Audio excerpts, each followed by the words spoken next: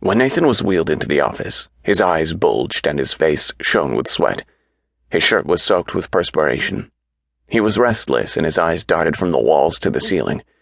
I introduced myself, saying, "I'd like to talk with you." No response. He seemed lost in some inner world. He wore work pants, heavy boots, and a short-sleeved work shirt. His chest was broad and powerful-looking. His hands, large and roughly calloused, were those of a man who'd done carpentry all his life. His forearms, strapped to the wheelchair's armrests, looked as though cables were bundled within them. A series of blue-black numbers was tattooed on his left forearm, a remnant of Auschwitz. "Mr. B." "How can you do this?" he growled. Suddenly his eyes crawled over me, spittle formed at the corners of his mouth. "Do what?" "How dare you tie up a king?" he shouted hoarsely. "How did you become king?" "God made me king. Do you question his word?" His chin quivered. I said nothing. "Answer me," he demanded. "Do you question God's word?" He trembled so intensely the wheelchair shook. "No, I don't question God or his word," I said. "But why king of the Puerto Ricans?" "Such a poor people, and persecuted. They must go to their own land." His eyes roamed about the office once again. "What is this place?" he demanded. "You're at Manhattan Hospital." "What am I doing here? I'm not crazy." "You were running down the street throwing trash cans." "I was calling my people, my subjects." "What did you have in mind?" "We must leave before the SS gets here."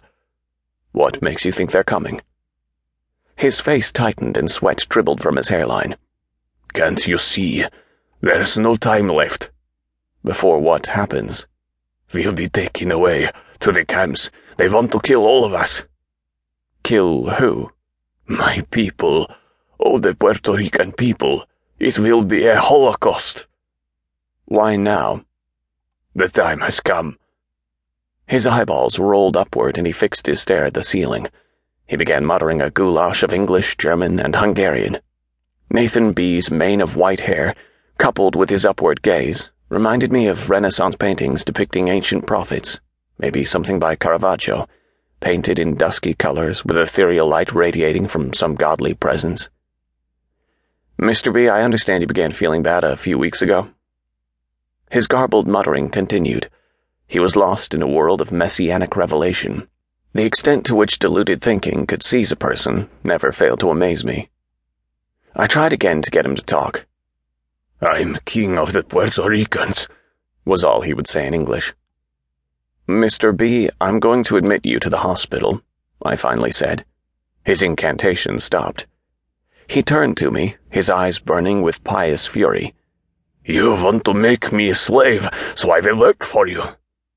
"You won't be a slave," I said. "You'll be here until you calm down." "You Nazi.